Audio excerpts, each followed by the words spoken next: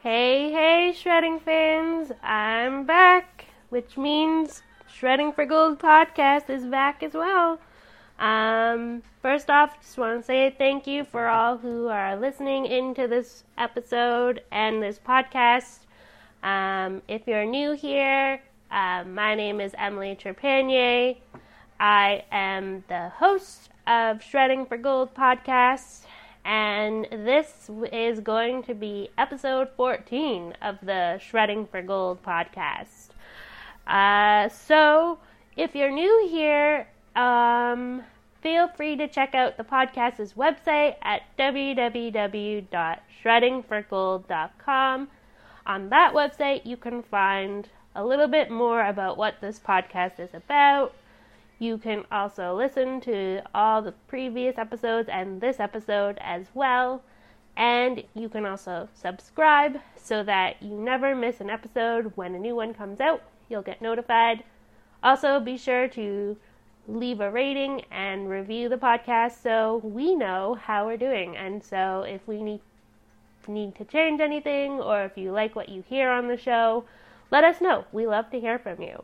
Also, if you have an assistant such as like Google or Alexa or anyone else, you can always ask your assistant to play the Shredding for Gold podcast and they'll play it for you. We're on Apple Podcasts, we're on Google Podcasts, we're on Spotify now. That's just a new one that we just got onto. And so, yeah, we're in multiple places for you to check out the podcast and listen to. So feel free to listen. And remember, rate, review, and subscribe to the Shredding for Gold podcast. So, yeah, episode 14 of the Shredding for Gold podcast. Here we are. I hope you guys have been enjoying whatever you have been doing lately. For me, it has been busy and very exciting because it is the winter season, and so I am back on snow, training hard and having lots of fun and working hard. So this episode we're going to chat about, I thought it would be fun to look at the differences between training on a hill versus training on a mountain, because to believe it or not, there are some differences, and I knew there was going to be some differences, but some of the things I didn't realize until I was actually like full-time training on the mountains. So I thought it would be fun to just dive into that and chat a little bit about some of the differences that I've been experiencing. So that's what this podcast is going to be all about. Before we dive into that, though, I just want to let you know that training is going well. We are meshing nicely with the new team is meshing nicely. I plan to do an episode coming up where I talk more about that. And also we're going to be doing a podcast where I interview my new guide, Isaac. And so you guys will get to meet Isaac. And I'm also hoping that I can do an episode for you guys to meet a few of my coaches that are new to the team. So yeah. That's all coming up in future podcasts, but right now we're going to dive right into the topic at hand, which is hill shredding versus mountain shredding. So obviously the big difference is shredding down a hill versus a mountain. The size is I would say the biggest obvious difference. So in Ontario, I trained on hills, so they were smaller, still great hills to train on, but definitely on a smaller scale training on. Out west here, it's mountain training, so think of a hill, but like double the size or triple the size, or in some cases like quadruple the size, and in some cases more. So yeah, size difference, definitely a difference. Which one do I prefer more? Well, honestly, they both have positives and negatives. I wouldn't be able to say which one I like more. I honestly wouldn't be able to say. I think if I had to like absolutely choose, I'd probably say I like the mountains a little bit more, only for the simple fact that there's more like terrain. It's longer. The runs are longer. But honestly, riding on hills, like training and riding on hills back in Ontario, that was fun too. And that's where I began. So it was amazing, right? So training on mountains just is like a whole new level of training, right? So they both are great. I'm not gonna say I haven't liked either of them, because honestly, they're both great. So I can't really fully decide, but if I had to choose one, I'd probably say mountains. And I don't know, like they're both great. But so yeah, major difference right off the bat, I would say size. That is a major difference. Another major difference that that may not possibly be as noticeable on a hill versus a mountain is the amount of area, and on like the hill versus the mountain that you can ride on. So on a hill, you do have different areas of the hill, so you can go down the one side of the hill and go down the other, but it's often like compacted together in like a smaller area, so you don't super notice it. You do notice it, but it's not as noticeable on a hill. Versus on a mountain, it's larger scale, so you can ride down the one side of the mountain and then ride down the next, but often you have to take either a run to get to the other side or a few different chairlifts to get to the other side, and so that's definitely a difference between a hill and a mountain that I'm getting used to.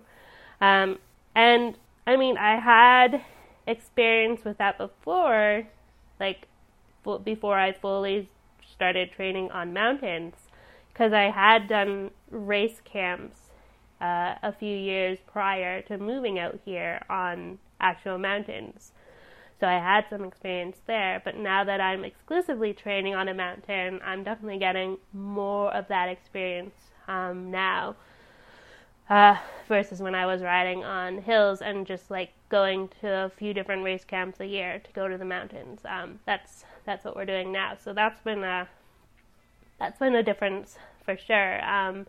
And so oftentimes to get to the other side of the mountain, it's going down a run and then taking up another chairlift, like a different chairlift to get to the next side, or taking the same chairlift and then going down a different run to get across to the other side, and then taking up a chairlift to get up to the other side of the mountain. So it's a bit more like, I think there's a few more extra steps in order to get like to the other side, versus on a hill you'd go up a chairlift and there'd be like multiple runs around you, and so you could either go one way up the chairlift and get to the one side of the hill and run, or go on like the other way off the chairlift and get to another side of the mountain. So definitely, like, again, it goes back to the size of the mountain.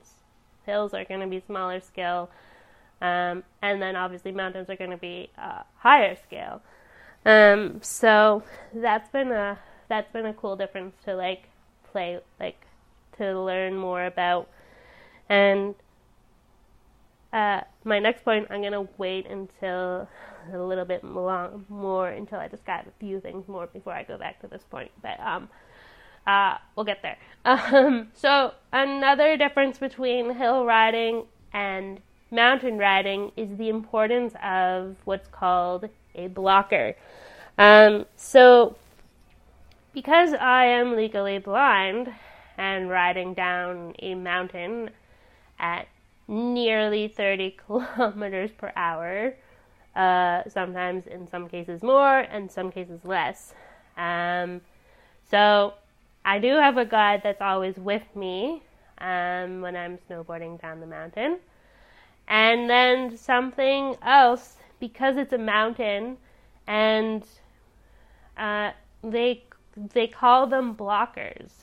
So on the hill, it was a bit of a consideration to have a blocker, but we could get away without having a blocker because, again, smaller scale, and the runs, like, it was smaller scale versus on a mountain, which is larger. All comes back to size, folks. But on the mountain, it's become very apparent the importance of having a blocker. So you're probably wondering, what in the world is a blocker?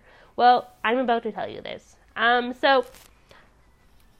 first, before I tell you, I have to tell you. So I have a guide who's always with me going down the hill. And basically the guide is in charge of making sure I get safely down the hill by communicating with me and giving me specific verbal instructions so that I can ride safely and I know where I am on the hill and how to get down the hill.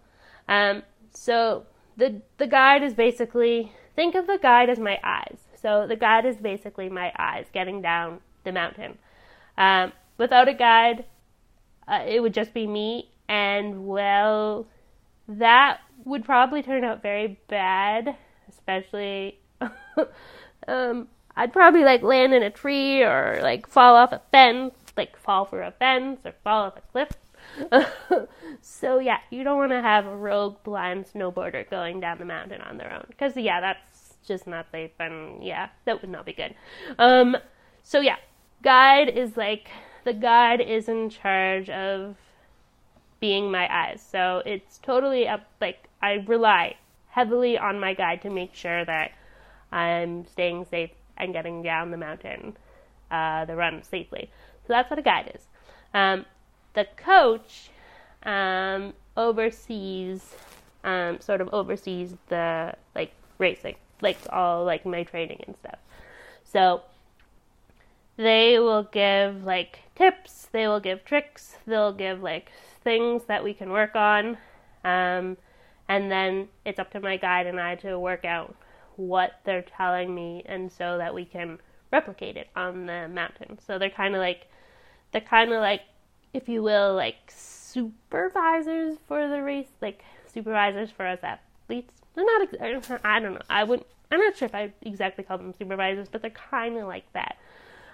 They're kind of like in charge of overseeing all of my training and stuff. So, and then blockers, amazing, fearless people that the blockers are. So the blockers are basically, they're another safety for me as I'm riding down the mountains. Because the mountain is such a large place, and you can, like, there'll be people coming out of, like, multiple different areas and ways and stuff. So because my guide has to be so, like, super focused on making sure I get down the run safely, it's very hard for the guide to not only guide me down the mountain, but also be watching out for people who, like, fly past me, or who are about to nearly run into me. Obviously, my guides are watching out for that, but ultimately it's the blocker. It's the blocker who is, because the blocker isn't guiding me. They're solely focused on keeping distance between myself and others around me. So that's kind of the blocker's job. And so if someone does come really close to me, they will intercept that person and block them or block me, so that it's like a person in between myself and whoever is about to potentially run into me. So blockers, we definitely use them on the hill, especially when I was first starting out as a snowboarder. When I first started out snowboarding, I definitely preferred having two people on snow with me while we were going down the hills. As I started to improve and advance in my snowboarding, although I still preferred having two people going down the hill with me, it wasn't a major issue having only one person with me. Obviously, the preference would be to have two, but definitely sometimes we would ride with only one, like myself and my guide would only ride down the hills.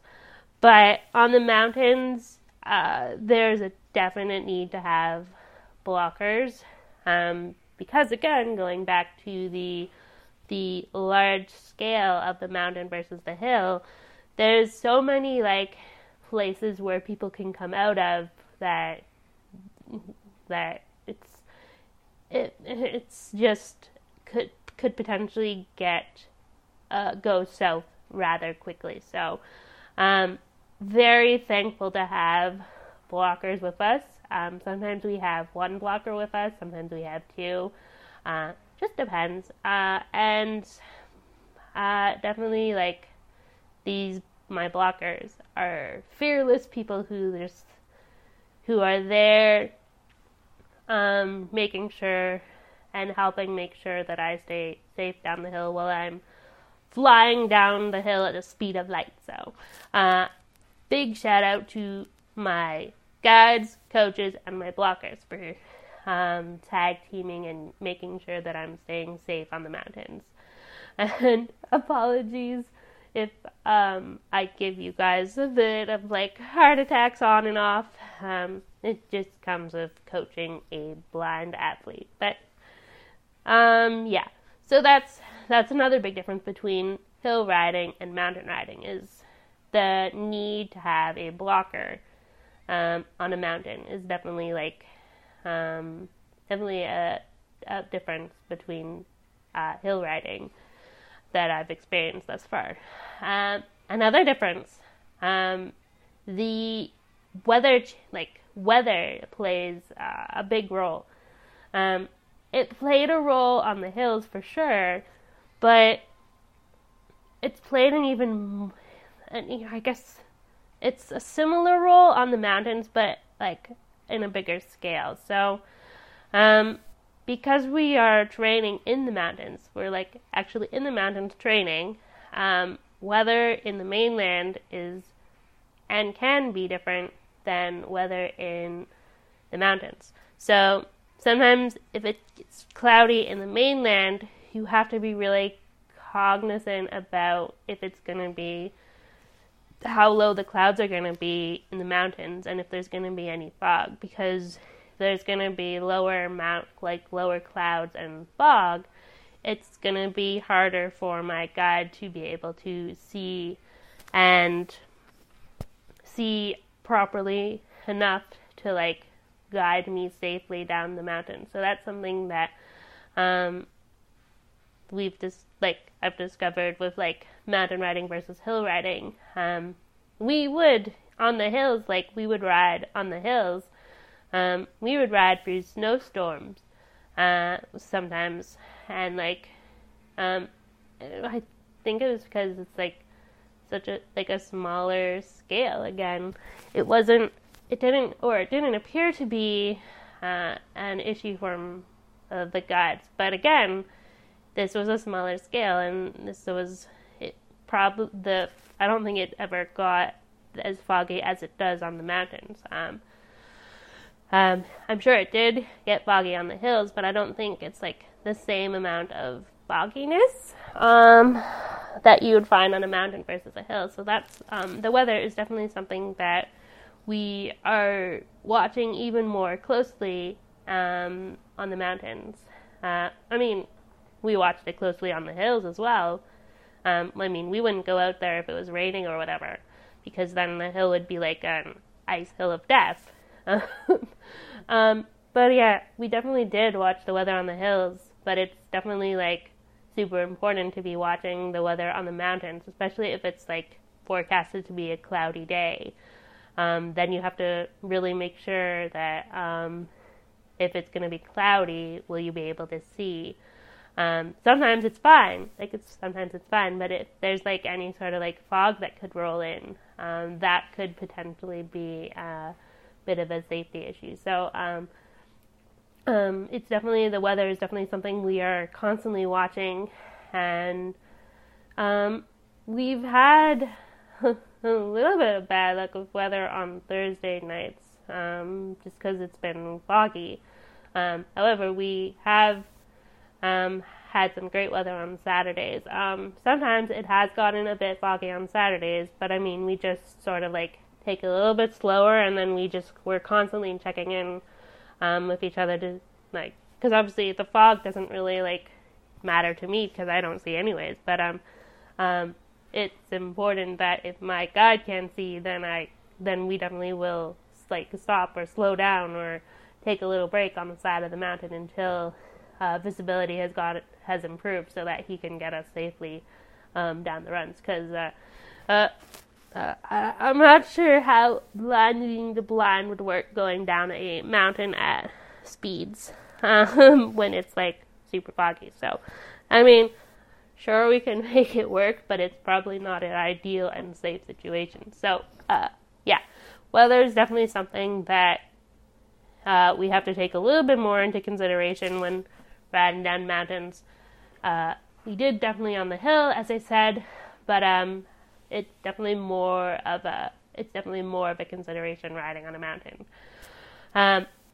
Another difference between riding on hills and mountains is that there are more like obstacles and hazards that I can run into or fall over on a mountain versus a hill.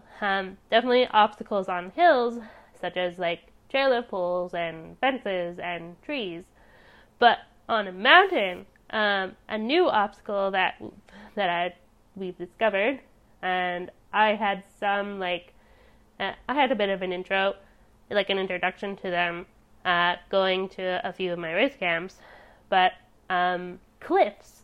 Believe it or not, there are cliffs on mountains, and there are some places where there's no fences and there's like a cliff on the one side. So if I were to go one side of the hill too much, one side of the run too much, sorry, it's not a hill, it's not a mountain, I could potentially be careening down a cliffside, which, let's be honest, that would not be good.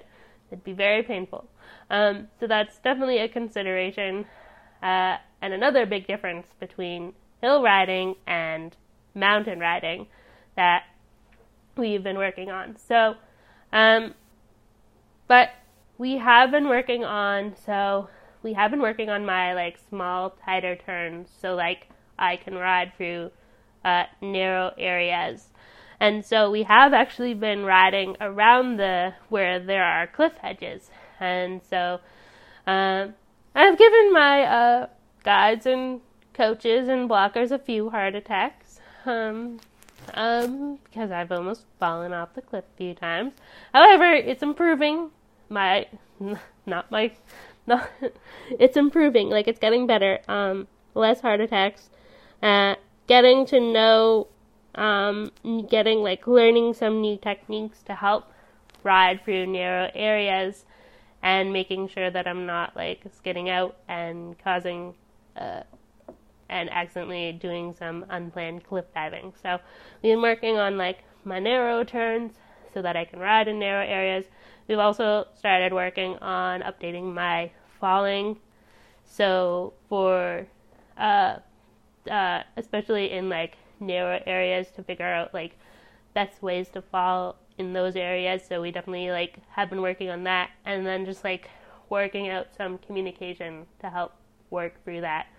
To help work through getting through the narrow areas, because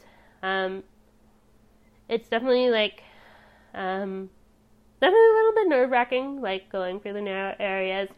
But I have like my guide is always there, and then we also have the blockers. So as we've sort of gotten to know each other, and my guide has learned my the way that I ride, he's able to correct and redirect more and more. So he kind of knows what to watch out for, and he knows he's getting to know what he can do to help like support me during those times where it is a little bit more challenging and a bit more narrow. So and then we also have, and now that we know that, say for example, when we're going through narrow areas, we will tell like the blockers where to like position themselves and what they can do to help support me getting through the narrow areas. So, but I'm happy to report that we are definitely getting him, like we're definitely seeing lots of great improvements riding through the narrow areas, and it really has forced me to like make smaller, tighter turns. So it's a win-win situation, honestly. And because those narrow turns will be important for races and stuff.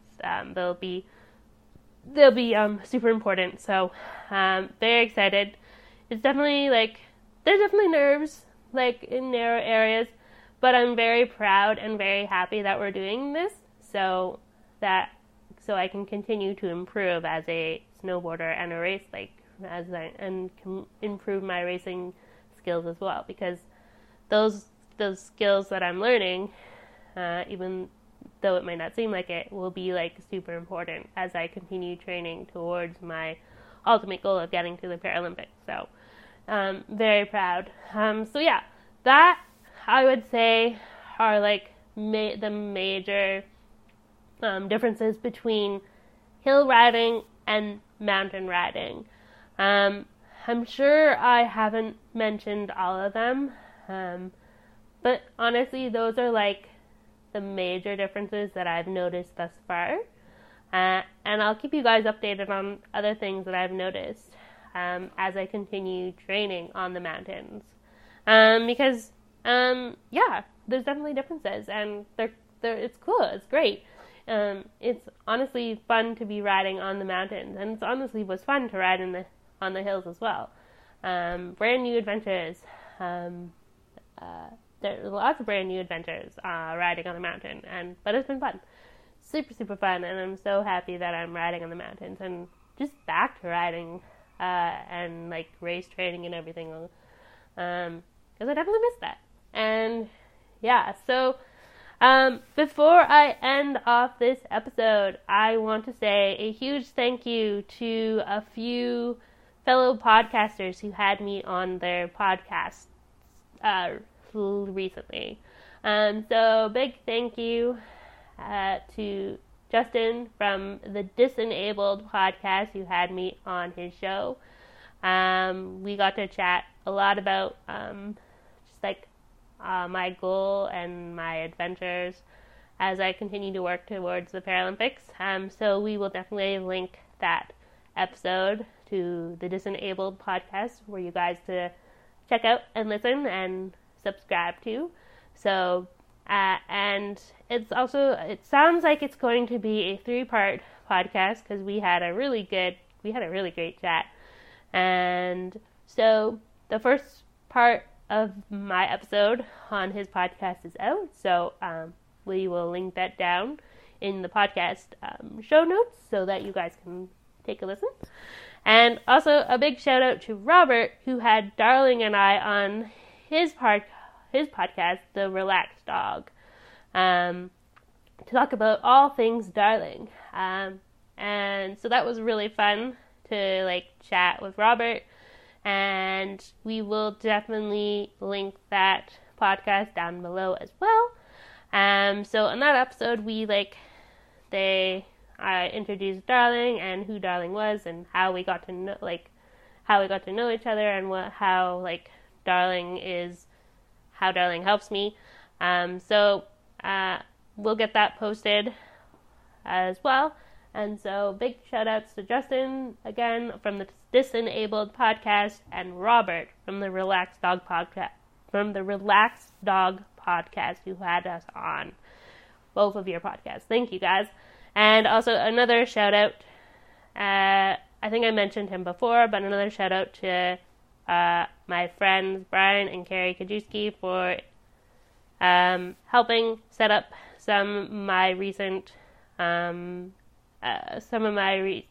helping me set up and get my name out there to get on some of the recent podcasts that I've been on so far. So, so we're going to end it off here, folks. Feel free to check out the Team Starfish website as well, www.teamstarfish.ca, to follow my adventure as we continue working towards the Paralympics. Currently working on a big update for the website, so look forward to that coming very soon. I'm just doing some finishing touches, and then it'll be released. That's all for this week, folks. We'll be back. Thank you. Hope you enjoyed episode 14. We'll shred you later.